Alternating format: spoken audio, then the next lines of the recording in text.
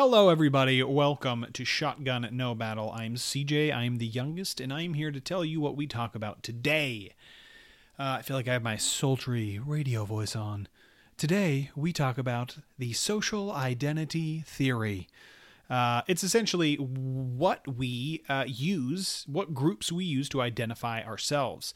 We talk about if that is good, if that's bad, mostly good, mostly bad, how we should look at it, maybe some of the consequences in life, how the internet and media has affected this ability that we have as humans. And how to maybe fix some of the negative. We kind of brainstorm, don't really land on anything, but we brainstorm on why this might be the case and how to fix the potential consequences. So sit back, enjoy, and have an absolute ball. Welcome. Here you'll find three very different brothers learning to discuss and disagree without losing their cool. Well, most of the time.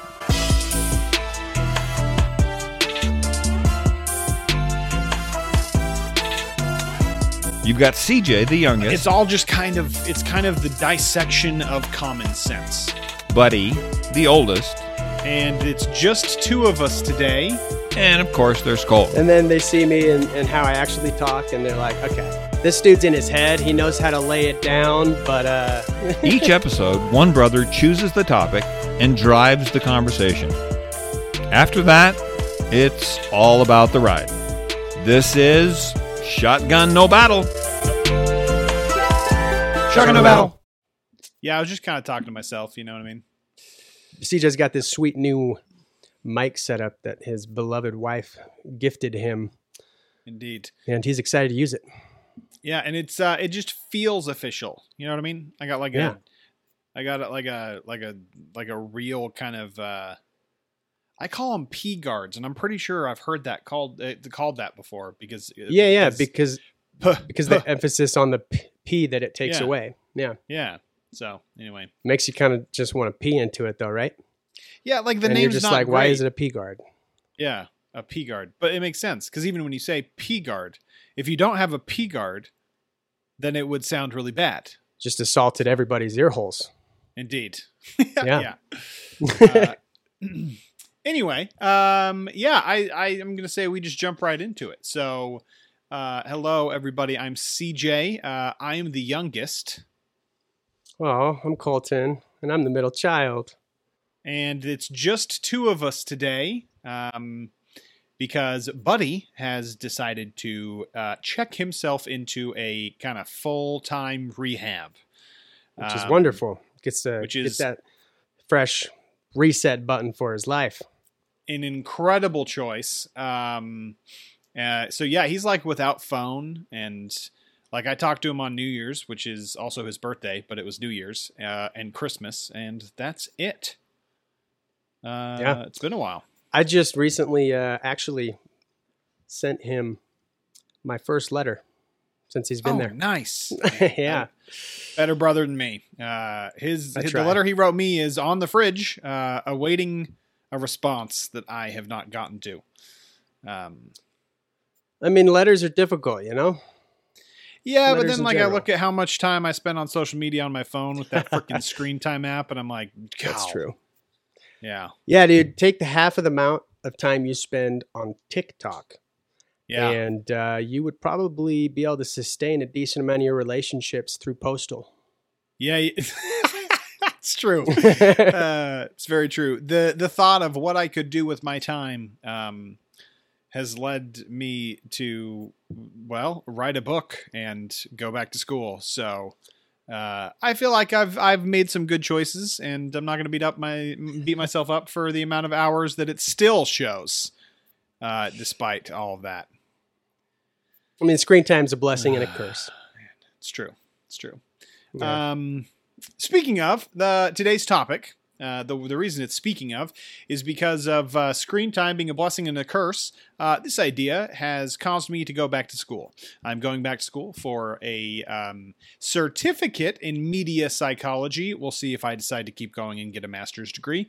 Right now it's really hard, so that sounds awful. But it is fascinating, and the things that I'm learning are pretty incredible. One of the things that I'm learning this week is about social identity theory. And that's what I want to talk about today. So I'm going to explain what social identity theory is. It's pretty much exactly what you would think it is. And then after that, Colton, I'm going to ask you how you would define yourself. So social identity theory is essentially this idea that we have a personal identity, but we also have an identity within the people, the groups, the affiliations that we have outside of ourselves. So we assign groups and categorically. Categorically. But you got to end it with zation. Categorization. Oh yeah, that is a tough one. I think you said it right. Categorization. Okay. That's weird though. Yeah, it's not great. So anyway, so we categorize as a human race. We don't even realize that we do it most of the time. It just kind of happens. We one of the things that makes us human is the fact that we can notice patterns, right? There's only a couple of animals in the animal kingdom that can do that, and we are one of them. And obviously, we do it at the highest level. And so, when we do that, we notice patterns, and those patterns then help us categorize various things in our lives. So, I can notice a pattern of, oh look, there are 5 businessmen. 2 of them are wearing red ties. 3 of them are wearing blue ties. And then suddenly, in my head, they are categorized as red tie businessmen and blue tie businessmen. This happens with race, with religion, with mentalities, with theories, with we just define ourselves over and over and over based on these categories. Oh man, if that's going to be that rough this whole time, we might just find a synonym. Yeah. And one of the biggest ways that we do this is through comparing, and essentially saying, "Oh, you're a part of this category. You must be this way." I also agree with that, and so I am that way. So that's how we start. That's how the whole social. It's how we define ourselves, which is what is the fascinating part. So, Colton, I'm going to ask, what are some groups that like are part of your identity? If you were to try and talk to somebody and say the top 3 groups that would give them a good idea of who you are, what 3 would you choose?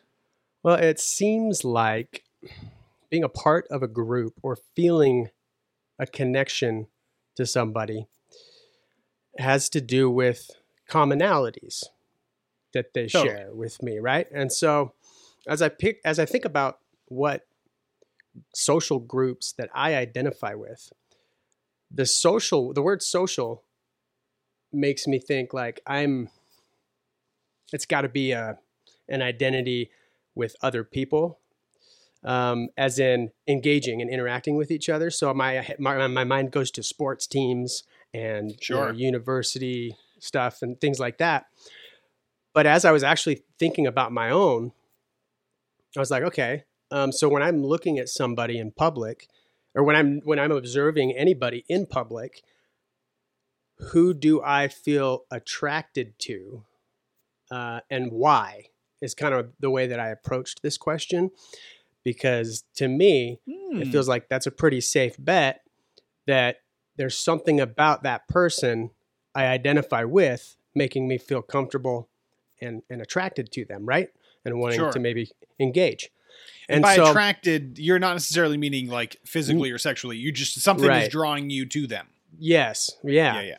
It's easy to be near them than others or whatever it is, right? And so, but thinking about why I view somebody in a positive or a negative way that's just a stranger on the street. The ones that I view positively share things with me, like maybe they're a small dude, right? Or they have skinny jeans and instead of baggy jeans, and I happen to be wearing skinny jeans. Just small little things that have to do with my nature and my personality seems to be what I gravitate towards. And then when it comes to the more social aspect of it, I have a hard time really knowing which social circles I identify with. Interesting. Okay, so physical trends definitely comes from the social identity theory. So if I were to say, let's say it's 2005, Colt, and I were to describe a kid that I'm in high school with, and I say that he has long hair, tight jeans, skinny jeans, and like DC shoes, and like a rock t-shirt. What are you thinking? Well, I'm thinking that dude knows what's up. I'm thinking that dude's got steez. You know? Yeah. Because you just described me. Yeah, I mean, it was. It's funny because, like, when I think about, I mean, high school is probably the most clear place that you can see this. If you walk into I think of like Mean Girls, right? In the cafeteria in Mean Girls, right? They go through in cliques or essentially social identity theory. This idea of I belong in this group because I can throw a ball better than this other person, so they belong in that group. Or like it's just amazing to me. I was in show choir in high school. That's definitely a huge example of that. Blatantly, there was the choir friends and there was everybody else. Yeah. And that's the us and them mentality. Totally. And us and them comes from, and all this like makes sense, right? Like as I'm learning about psychology, it's fascinating because it's all just kind of the dissection of common sense, right? So you look at something like this and you're like, yeah, this obviously makes sense. It's like a survival technique. It's this idea that in evolution, it was, I belong to this group of people and I know that they're going to keep me safe, that they're going to share their resources, that we share our talents, and I'm going to survive if I'm with them, or with my group. And then there's the other people. I don't know them. They could kill me. I don't know. So I'm just going to trust my peeps, and it's me and us versus them. And so it's this them mentality of I'm in show choir and then there's everybody else. And then, but there was also, I'm a jock and then there's everybody else. Right. I'm a skater and then there's everybody else. Right. So many social identities existing in the same space where none of them are better than the others. They're all just different, interests and hobbies and things like that. Yeah. So if I were to say the groups that I identify with the most that are tied to my identity, obviously the first big one is going to be my religion, right? Yeah. I'm a member of the Church of Jesus Christ of Latter-day Saints. I'm a Mormon. If I am anywhere on this planet and I meet another Mormon or I find out he's Mormon, I mean, instant. Game changer. We are best friends, right? Yep. You are in. Yeah, absolutely in. Like I would almost feel comfortable staying in their home the day I meet them if I find out they're like active Mormon, right? The Mormons be tight. Yeah, like it just is. It's that there's that. The second one is, and I don't even know a name for it, but like we're all kind of aware of it. But as far as my identity, there's like the academics, like the book smart people. And then there's like the street smart people. And then there's the people smart people. And there's some overlap. But I identify with the people smart people. And so that's part of my identity. And if I meet somebody that I obviously, because I'm a people smart person and they're talking to me and they're a person smart person, Mhm. We both figure it out really quickly, and we get tight. Like I recently went to England, and we saw one of my wife's like elementary school friends, and I was like, oh boy, here we go. It's going to be a couple days. Our culture is entirely different. She's married. I'm going to have to like somehow try and connect with. It's like going to take so much effort. And I met this guy, and his name's Andre. Andre is a people smart person. Nice. And we freaking hit it off, right? I recommended this podcast to him. And Andre, if you're hearing this, you're great. And yeah. And we connected through the people smart person of like community, which is, or like kind of social identity. And then my third one is going to be, it sucks because there's a negative connotation, but kind of the fanboy. I think the nerd culture is probably the third. Okay. People that love superheroes, people that love movies, people, all that. So I want to ask the question. This is obviously a very necessary part of the human experience. Good, bad? Should we do it? Should we try to not do it? Should we be just more aware of it? What do you think? And the reason I ask is because there's some pretty incredible things that come from social identity, community. A sense of belonging, a sense of purpose. Yeah. Everything like that. I think it is a natural evolution from the perspective that's non-religious to where you obviously have to get along with society because there's more power in numbers, and it's easier to take on this extremely unforgiving, harsh thing called life on one's own in general, right? And so as far as identifying with certain social groups, I think it's a really, really positive thing overall. And I also think it's a really, really negative thing overall. Like with a lot of things, I see both, the pros and the cons to the system. I think if we're more aware of the system, there's more potential for positive things. Totally. And, if each of us are individually on that level of, okay, what am I judging this person based upon? And is that, likely reality, or should I assume that it's not and approach them as if I was part of their in-group, right? Yeah. Yeah. So when we talk about the good side of identifying ourselves through social constructs, there's the Maslow's motivation model. Have you heard this before? Oh, I have not. No. It's a psychology thing, but I first heard about it in sales. When we were trying to figure out, how to motivate somebody to buy something, you're speaking to one of these basic needs. And it's in a pyramid. It's in a triangle. So the bottom is the most essential. The top is the least essential. So from the bottom up, here are the most basic, most essential three things. So physiological needs. So essentially eat, drink, like you can sustain life, right? Yeah. Then safety needs. So shelter and making sure you're not going to die. And then number 3, belonging and love. Wow. Number 3 is, as far as your needs, this guy Maslow, his studies have shown that is among the most motivational, right? So it's really, really important to feel like you belong. It's really important to feel seen, to feel heard. And to feel, and to make sure that you belong to a community or a group, right?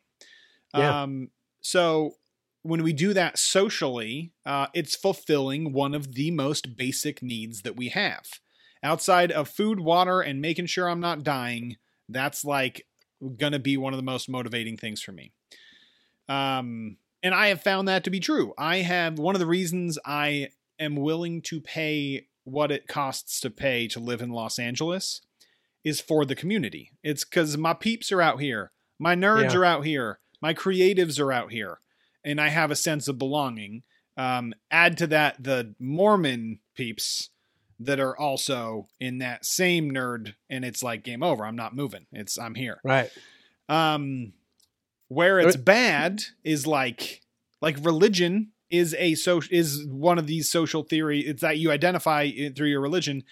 Freaking every war maybe ever. Has been started on religious pretext. Every terrorist attack ever.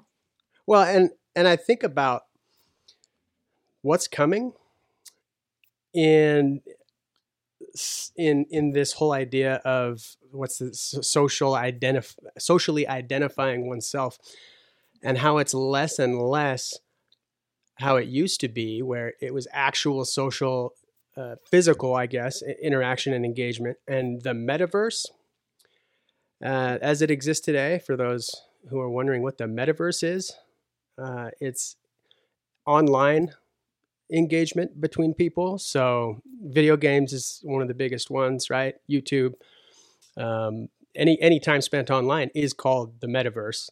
Social media. And so like these, so no longer do you need to go outside and interact with people to find your social identities, because you can go anywhere in the world and find it from the comfort of your own bedroom, right? Totally. And so that's kind of interesting to think about the potential negatives to at least our overall health and body, right? Totally. That's one of the big questions in psychology right now is like, is that a good thing? Is that a bad thing? Is that mostly bad with some good, mostly good with some bad, right? And obviously there are like serious dangers, because in deception is like, if it's like, hey guys, I'm part of the over 250 pound club, and we all meet together. It's really hard to like be 130 pounds and go to that club and be accepted. You know what I mean? Right. But I can be anybody. I can be white, black, gay, straight, Asian, rich, poor, educated, uneducated. I could be absolutely anything online that I want to be. And my understanding of technology is fairly basic. Yeah, that's surface level stuff right there, as far as just creating any avatar you want and presenting yourself however you'd like. Totally. And that's and now it makes me think about if I had that when I was a kid, it actually might have been really, really fun, because I loved socializing as a kid. Like I loved, most kids do, I'm sure. So there's a lot of them that don't, but yeah, you were well above average in your socialization as was I? Okay. Teenager. Yeah. So I imagine I would have really liked having the metaverse growing up, but I have no idea where that would have taken me today. Yeah. It's a great question. I mean, you did love IM. Oh yeah. Yeah. And I would say that was probably, I'm doing other that than email. That's still kind of where I shine. It's instant messenger. And then they see me and how I actually talk, and they're like, okay, this dude's in his head. He knows how to lay it down, but yeah, I think about oh man, what was I going to say? It was got distracted by the IM thing. You were saying if I had the metaverse as a kid, if I had the metaverse socializing. What did we say before that? Frick. It was good too. That I was a bomb ass socializer as a kid. No, it was before that. It'll come back to me. Very unfortunate though, because I was excited to talk about it. Well, for the record, I'm no longer a bomb ass socializer. Well, I think I may be, but it's definitely not to the level it used to be as a kid. So yeah, oddly enough, I was fairly shy. Yeah. And not so much the case anymore. Oh man, it's really going to bother me. And like, what just a terrible approach to a podcast. This is good. For just me to get hung thoughts. up on it and just there can be silence about it. We could put in some elevator music where we need. Just have a little A little bit of a conversation. I could start whistling with it. It was about like the positive and the negative consequences of the pros now. and cons. Yeah. Yeah, I got it. I found it. So one of the negatives, and I think this is maybe the most dangerous negative, and potentially going to a political conversation, which without Buddy here to mediate might be a bit dicey, Sure. but I think we can do it. Yeah. But it's one of the negatives of social identification is once you have that need met, right? So if you're a part of a community, it can help with your physiological needs, your safety needs, your belonging and love needs. And then above that is your esteem needs. It can help with that. Then cognitive needs. It can help with that. And then aesthetic needs, which to clarify, House, is clothes, aesthetic things. Like things it's like like creatively. It's a creative need essentially. Trying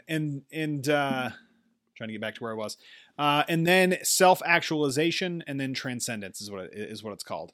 So it's essentially broken. The pyramid is broken up into two spots. The deficiency needs, basically, if I don't have this, like death is threatening, and the growth needs. So at esteem and below. So esteem, love and belonging, safety and physiological needs. That's the deficiency needs. If I don't have those things, and with love and belonging and esteem, it probably comes down a lot to suicide. Then death is a threat. Anything above that is growth. Got it. And I argue that if you're part of a social group where all of these needs are met because of your involvement in that social group, or maybe not even all of them, but like a lot of them, you are less and less motivated to look outside of yourself, thus causing ignorance. Sure. And the judgment of other groups or groups that disagree.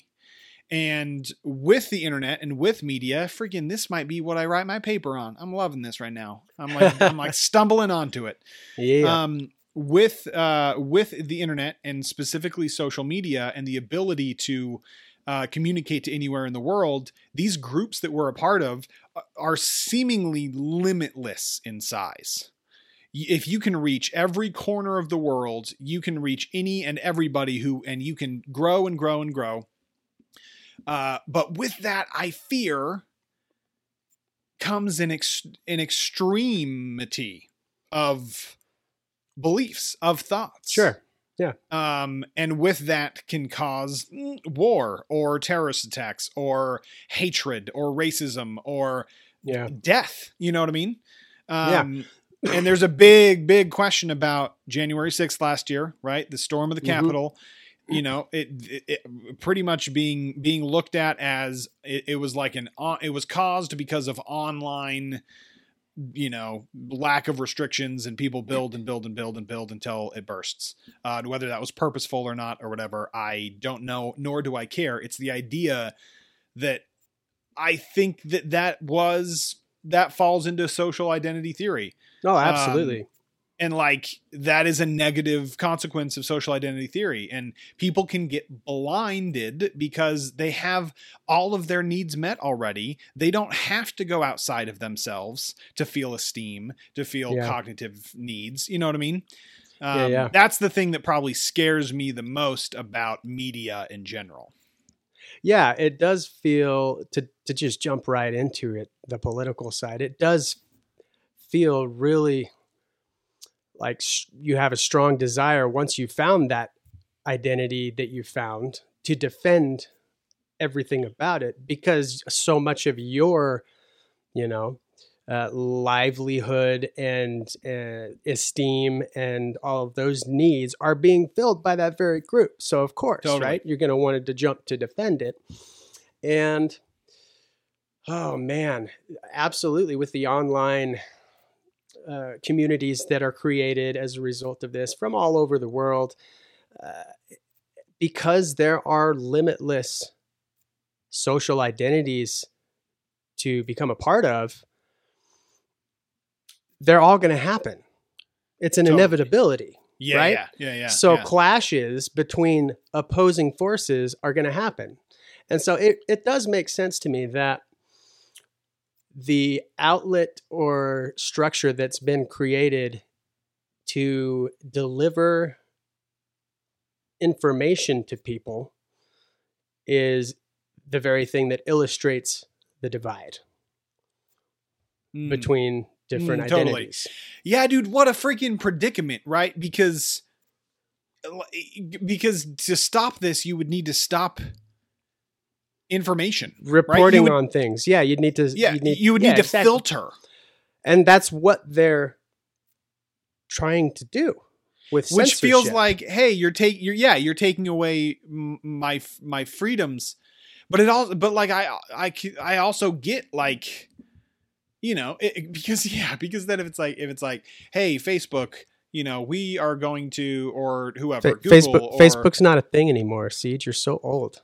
Meta, is that what it is now? It's called Meta. Yeah. I'm old enough to not call it Meta, but young enough to be aware that it's called Meta. Yeah. Freaking Mark. Anyway, freaking, what was just got totally thrown off because I interjected. I did. I'm sorry. It's fine. No, it's cool. If you have an organization, so social media in general, so whether it's Meta, Facebook, Instagram, TikTok, friggin' anything, MySpace, it's really important. Self-expression is really important. That's kind of the name of the game when it comes to social media. It's so you can have your own page and your own profile. You can do and say what you want to show I am who I am.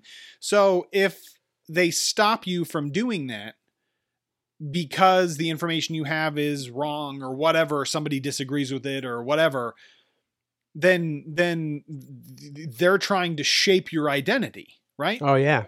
And you're like, no, that's not okay. I'm going to fight for my identity. But at the same time, if I like, what about like hate groups, right? What if like my social identity is tied up in the KKK?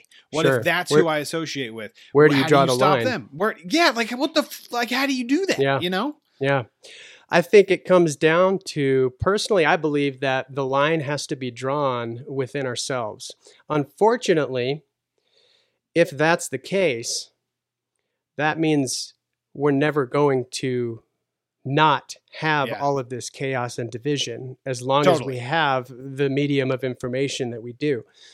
And I would say it's also a fortunate thing on the other side, in that each one of us does have, at least right now, in the U.S., if you live in the U.S., the ability to express themselves, even if it's blatantly against the very people that are responsible for running the country, right? Even if you hate those people, you can still say that, right?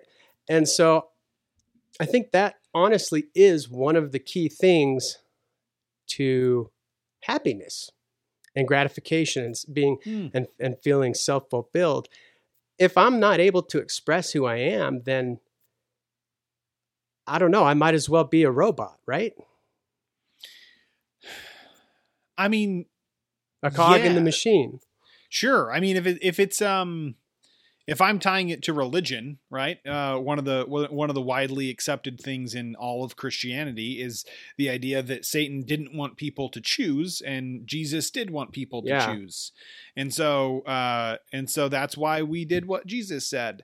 And so, I mean, taking away agency, taking away the ability to choose, does feel kind of fundamentally inhumane. And so, that seems, and if you're trying to take away my identity or shape my identity, then you're kind of removing my ability to choose. So I get that. I guess it kind of comes down to what you were saying of like we have to draw the line within ourselves. And because of that, unfortunately, division and chaos is going to happen. I mean, it's kind of like when you have a kid, you just hope that they make all the right decisions. But Sure. if you make the decision for them and you're like, hey, you can't think that way, you can't do that thing, you can't go to that party because it's bad for you, and they never actually do it, so they never learn what's good or bad for them, then they'll either be How do they dumb make or they'll be decisions for unsuccessful. themselves? They can't. Right. They can't. Right. So yeah. So this idea that I guess it comes down to how we receive our information, which is going to be, we receive our information through these social groups that we identify with, especially on the internet. I mean, it's like my mother-in-law, just if you're listening to this, sorry, but it's believing everything that you see, believing everything that you read online. And the only things that she reads online are things that are shared with her or in her feed. Yeah. From people coming from that are all exactly of the like same her. sources. Yeah. Yeah. From 60-something-year-old white Christian women. And it's just that over and over and over and over. And the only way to like grow, I think, and this is like my whole jam, my whole purpose in life is to gain empathy through the understanding of other people's perspectives. If we don't try to look outside of our own social identity for something that could improve our situation or our life, then we get stuck.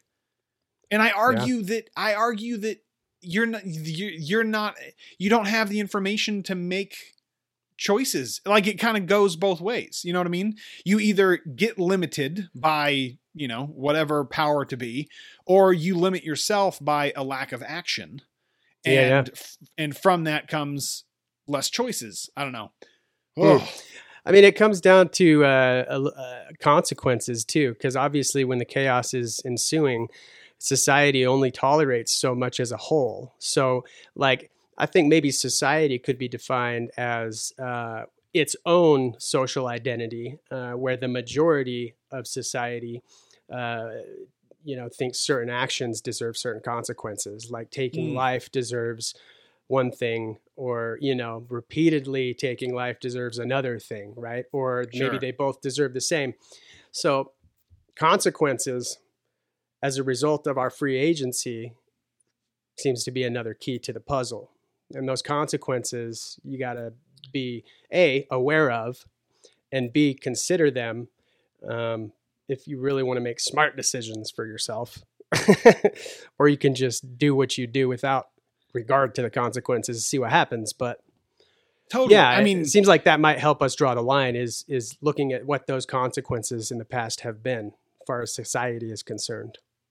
Yeah. So what you're saying is, as an American, that is, I would say that's especially socially identifying group that I belong to, right? I am American. I just went to England, right? And like, I've never been more aware that I am American than when I was there. And honestly, it was kind of like, it was kind of fun to play up the Americanness, not like in an obnoxious way, but it felt good to be a part of something that was moving. It was going somewhere, Yeah. And it was just like, all the things that I was learning. It was like, because I'm American, it's interesting to me. And anyway, so it totally altered my experience because I belonged to that social group. And then even more so, like when people are like, oh, where are you from? And I'm like, oh, America. Oh, where at? California. Oh, cool. Where at in California? Los Angeles. Right. Or I would say Hollywood. No. I would say Hollywood. And that would get just a wonderful reaction. Get a different reaction. Yeah. Blows their mind. They meet someone from Hollywood and what they're picturing is so inaccurate. I almost guarantee. Yeah. Anyway. And so it's like there's, I guess government in general, schools, businesses, they're all like, I have more WB, right? Warner Brothers merchandise that I rep under this button-up shirt is a Friends shirt. And the reason I wear it is because WB owns it and I'm a content strategist for it. And so that's my group. That's my people. And especially in, democratic or republic government systems, it's the social group that gets to decide the rules of the social group. Yeah. Okay. Ooh, here's a question. Ooh, and you've talked to me about this before. Okay. Here's the question. Could you use, Colton, you personally, not let's take out government, you personally. Okay, me. Could you use the social identification theory as a way to divide people and elevate yourself? I mean, yeah, absolutely. If that's something that I wanted to do.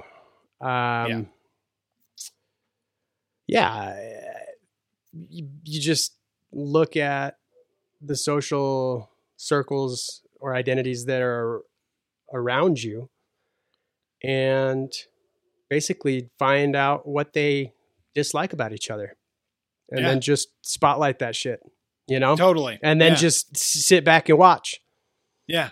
I think about, and potentially offer a solution, right? That's what I would do. Is I would look at to elevate yourself, social groups. Yep. You'd present the solution. To elevate myself. I would point out the problem, which is this is what you do in sales, right? It's a feature and benefit. Right. It's like, hey, you have a problem. I have the thing that can fix that problem. You can do that with social needs, right? And the way that you elevate when you're essentially pitting social groups against each other is government, right? Or business, sure. I guess. So it's like, hey, you have a problem. Hey, this other group over here, you have a problem. I have a solution. Get me into a place that I can solve it for you. And then as I do that, then instead of solving it for them, I put forth actions that, design a system that looks like upon them. Totally. You. It looks like you're trying to help, but right. You're really just dividing more. And now, you could totally do you're that. Just in there. So you can also do it to make sure that like you are designing something and bringing a product to market, for example, right? That's for a social identity group. Whoever's problem you're solving with that product, that's a social identity. So it's also a really good way to look for problems that you want to create innovative solutions for and solve. Totally. I think about in case people are thinking I'm just beating a political horse over the face and not admitting it. When I was political actually horse.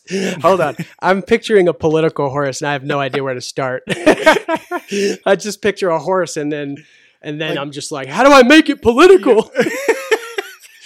I pictured him at a podium. That's all I got. Okay. Yeah. Like BoJack, what's that one? Yeah, BoJack Horseman, totally. There you go. Oh man. Yeah, no, I as I was talking about pitting people against groups against each other, I was honestly thinking about the movie Captain America Civil War, which the title, if you don't know what it is, sounds super political, but it's not. I mean, it could be, maybe undertones, but the idea is that you have one group, the Avengers, and then you have one guy who is coming in and pointing out the differences, right? He starts by framing one of them. But then after that kind of initial, get the ball rolling situation, he points out the differences between Captain America and Iron Man. Captain America is loyal to the person, and Tony wants to, be kept in check through government, through system, through business. Yeah. And he just points those differences out until it creates two groups that are then fighting each other. And so social identities within a social identity, they point out. Totally. Yeah, Yeah. totally. And you can do that with one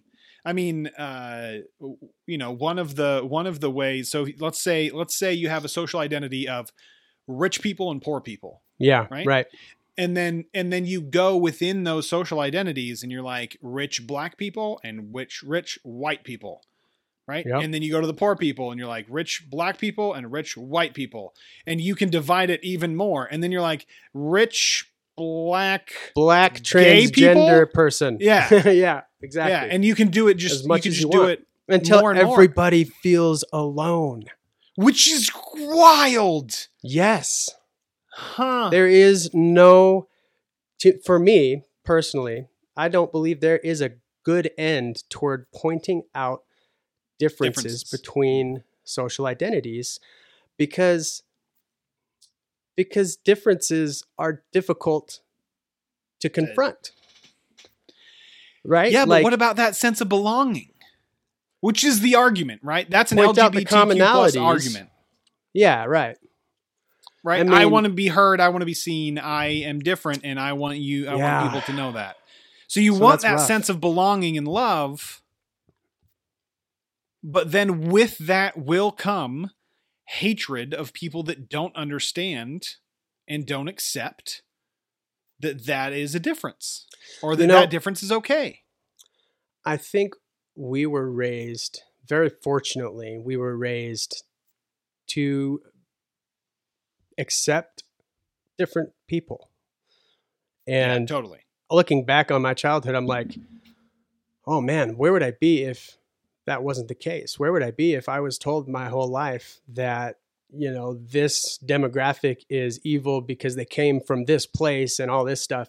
And I just bought into all of it as a kid.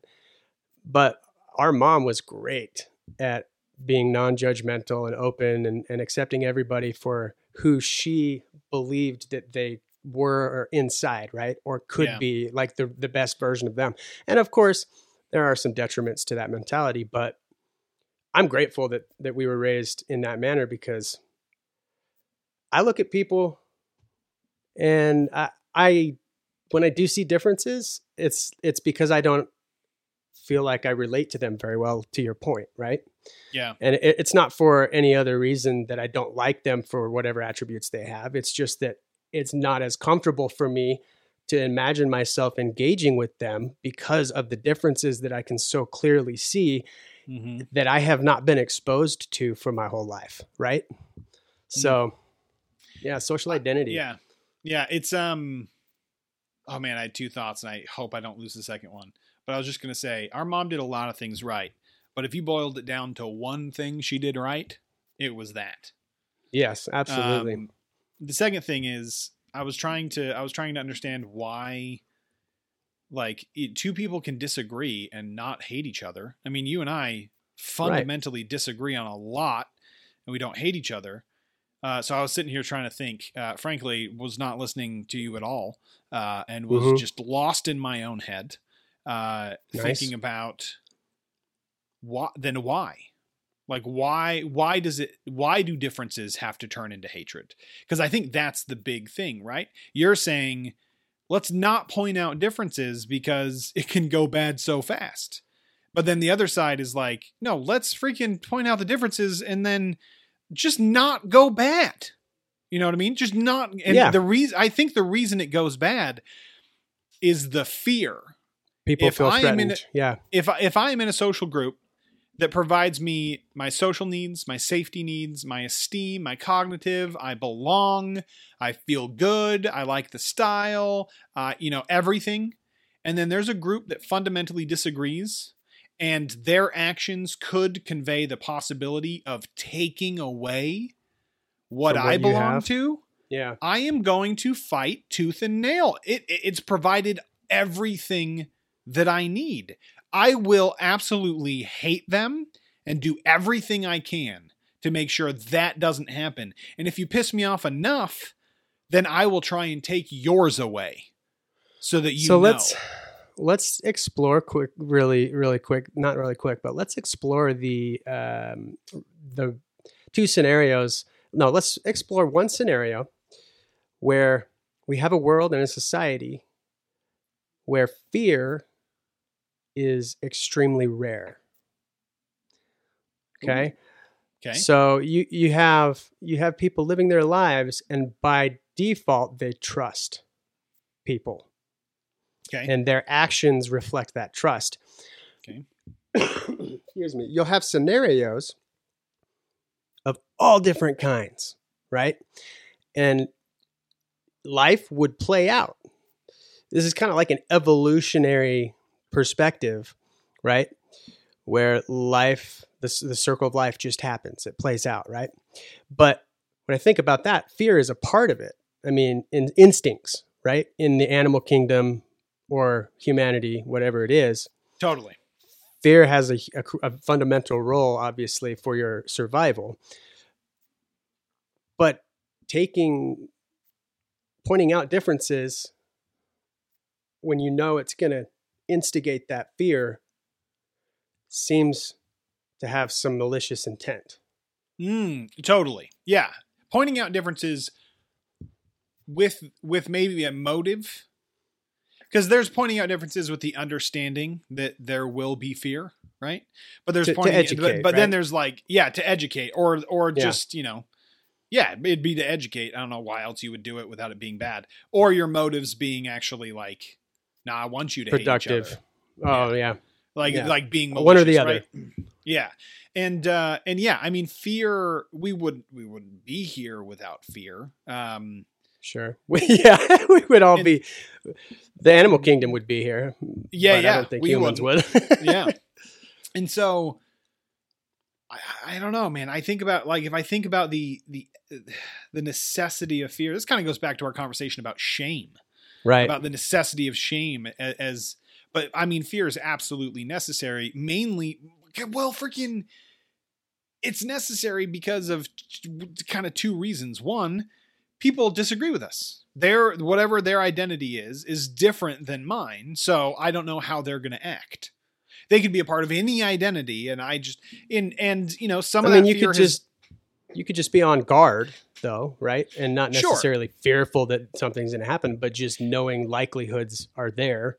yeah. But anyways, That's a good point. I would say walking down the street at nighttime in Los Angeles, I'm on guard, right? sure. I wouldn't say I'm fearful, depending on where I'm at. If I'm a white dude in Compton, I would probably feel a little more fear, mainly because like that's a social identity that I have no idea. You're part of the out group. Totally, I'm the them, and I have Right. no clue what the interaction is going to be, right? And so that's where the fear comes from. The second part of fear. Oh man, it comes from not only, okay, hold on. I had it. It was two parts fear. It was because I don't know what your social group is. So it's the fear of the unknown. It's this understanding. Yeah, that it's being uncomfortable. uncomfortable that anything could happen, because like when I'm on the road, right? I could belong to any social group that is different from anybody else on the road. But technically, socially, we all agree to the laws. For the most part on the road, On the road for the most part. So I'm not really fearful of the road. Yeah. So does that mean that differences in our state, that differences have to be accompanied by some fear? For survival's sake. For survival's sake. No. Today, because that's what it used to be. It feels like fear comes. It feels like fear comes. It feels like fear is a conclusion or a judgment that one makes after they have a step after they've discovered or just interacted with the social identity, right? The difference. Because they have to make that judgment on how to react, whether subconsciously or consciously. And so it feels like we do opt into to fear. Like when we're fearful of the other ones, we opted into it, right? Yeah. It's an instinctual thing. And I don't think it's always necessary. I mean, at times it is, you know, I think like there are places where the social circle, it is completely okay to rob the rich tourist. Right. And like, that's like not bad in any way, shape or form. And so like, I get that it's necessary. It always comes down to this. Every time I get into a philosophical conversation like this, it always comes down to the answer would be education. The answer would be information about the other social circle that you willingly consume with the understanding that it doesn't have to affect you, but it applies to the person in front of you. And so that is you're describing so hard to do. Yeah, it sounds super rare. Yeah. Like it sounds like not a lot of people do that. Superpower. And freaking I wish Buddy was here, because I would claim that he is one of the few people I've met that does it really well.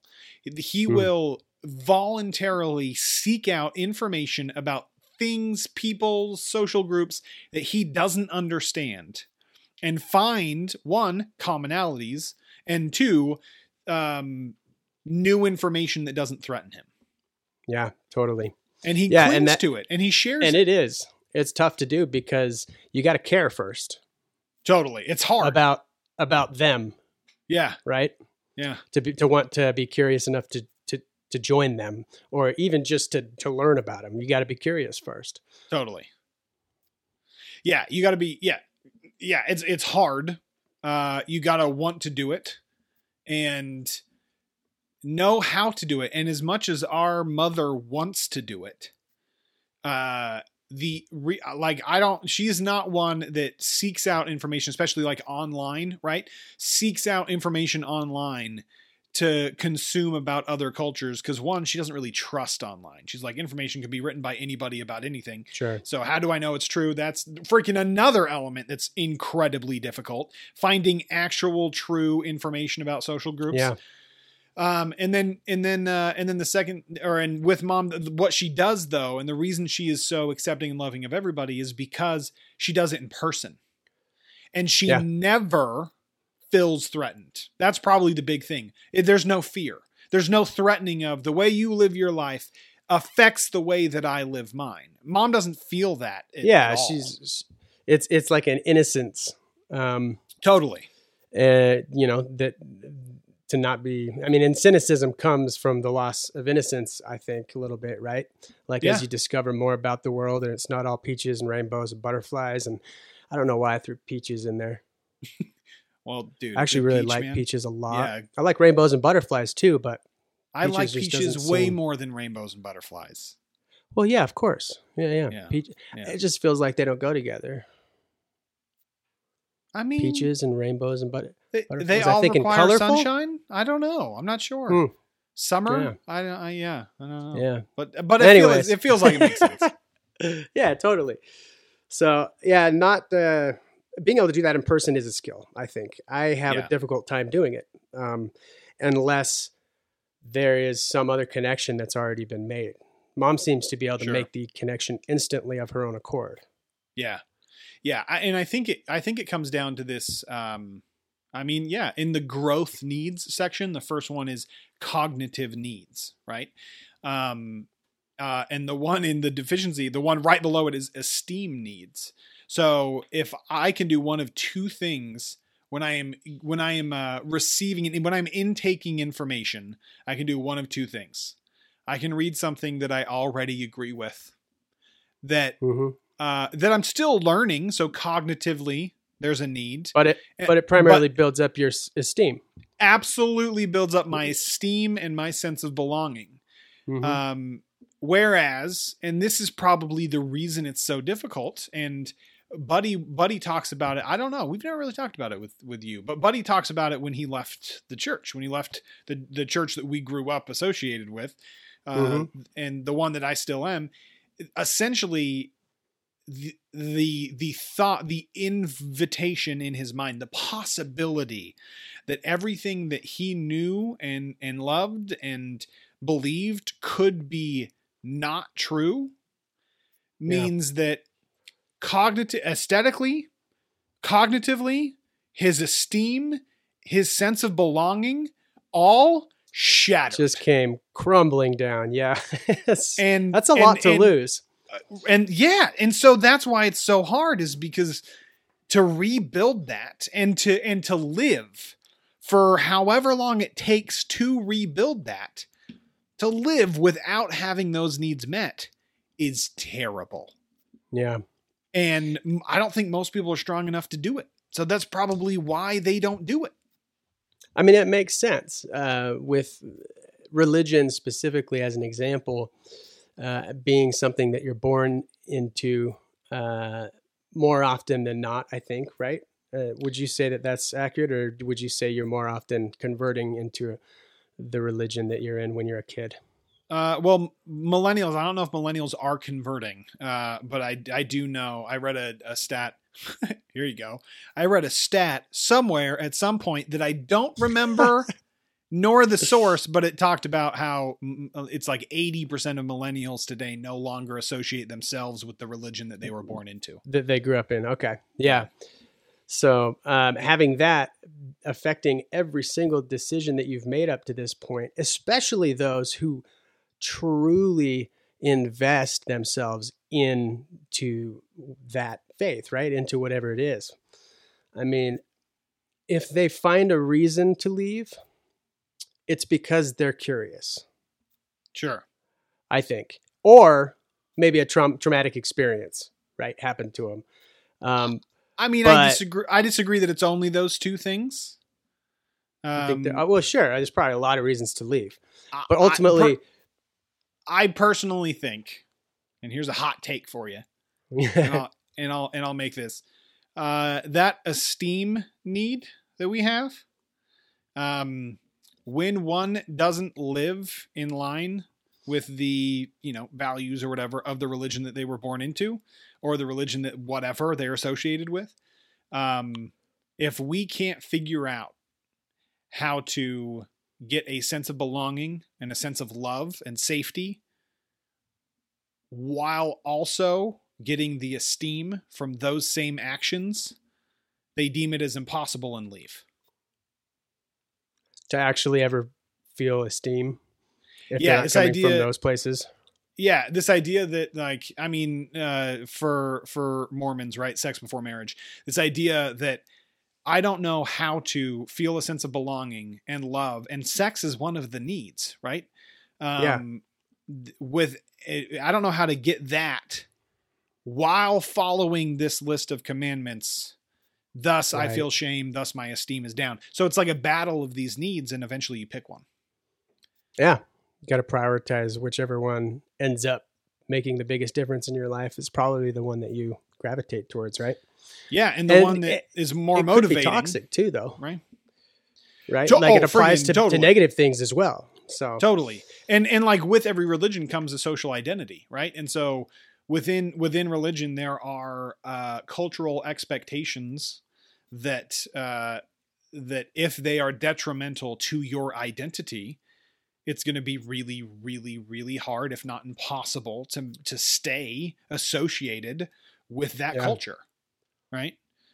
Sure. This idea of Maslow's motivation model, his hierarchy of needs is what it's called, is really fascinating. And we'll wrap up with this. If you haven't, look it up, and like just type in Maslow's hierarchy of needs and go to Google Images or whatever. Don't go to Google because of, I don't know. DuckDuckGo that shit. Yeah, DuckDuckGo. There you go. And just go to images and just read about it. Like, just like look at the pictures and you'll quickly gain an understanding of what it is. And the more you think about it, the more I get to know myself, and like, what are my love and belonging needs? Like, what does that mean for me? How does that look? And why am I motivated to do it? Right. And some things are more important than others. I would say like sex for men stereotypically, right, is probably holds more weight than it does for a lot of women. I mean, that's like a classic stand-up joke. You know what I mean? and so you get to know yourself as you kind of understand where you would assign your needs on this pyramid. And then it can kind of help you get to know other people too. It's been really cool to read about. Nice. Yeah. Understanding how I function and what my needs are and all that stuff. And then also which needs are being fulfilled and where they're coming from and which ones have a void and why. And, it's just so nice to be able to be aware of one's own instinctual desires so that you can make sure you're actually moving towards the goalpost in life, right? Like you don't want to digress. And that's not a word, but I always use it as the opposite of progress. So I'm going to stick to it. Digress? What would be the word? I tried looking it up because I thought it was a thing. I don't think it is because I was disappointed when I looked it up. Or it was just something completely different than what I thought it was going to be. And so I was like, I gave up on the word, but still use it inaccurately to this day. What does it mean? I just typed in It's not a word, huh? I typed in opposite of progress or progress, and the opposite they said is return. See, that's regress. So lame. Regress. That's the one I always don't think of. And digress comes out. So what is digress? Because you hear the term, but I digress. Oh, that's a good point. Right? Fun. And that's what I always thought definition. It was going backwards. Digress is totally a word. Okay, what is it?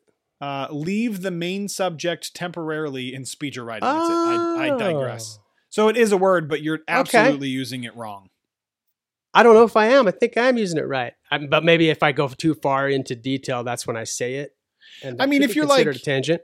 Yeah, if you're like, I want to. You said I want to go to the goalpost. And, you don't want to digress, so you don't want to go on a tangent. Life. Yeah. Yeah, I want to be focused. Yeah. Yeah, I feel like you didn't. I didn't fully understand. Now I fully understand. Nice. It's perfect. Yeah. Understanding yourself and I feel like understanding yourself better makes you able to understand other people and be okay with other people. The more confidence you have. And be an asset for other people as well. Totally. Because you're capable of helping them because you know how to take care of your own needs first. Yeah. So, man. Good stuff. I was energized by this conversation. Me too. This was really good. Yeah. This is good. It's made me consider my own identities and, I'm anticipating it will be a positive experience when I'm through the journey. Nice. I hope that for the most part it's positive. I think it can be really challenging and scare a lot of people and be maybe unpleasant to some people. Yeah. All right. Well, just spread the love. We'll all be good as long as everybody's just like loving everybody and being like, I'm not trying to harm you in any way. I feel like we'll be okay, right? Just be okay with differences. That's really what it comes down to. Be excited about differences. Just don't point out the negative things, I think that's the gist. I think the only reason you point out negative things is because you're threatened, right? So if you're not threatened, like there's no reason to point out the negative. Well, and you're probably only threatened because of conditioning and biases that you have for the most part. Right? Totally. In most situations, feels like that's what it is. Totally. But there is also ego, I guess. Oh, yeah. That's like true. Ego of like, if I put you down, then I seem like I'm higher. That kind of ego, Mm-hmm. So it's like, I'm going to point out the differences, or the ego of, I'm going to point out the differences so that you come over to my side and join my social identity. You know what I mean? Good luck. And also trying to get them to join you by pointing out differences. Yeah, right? It's not. Yeah. Right. It's never going to work. All right. Well, with that, Shotgun No Battle. Shotgun No Battle. Sad you're not racing with anybody. Yeah. Anybody.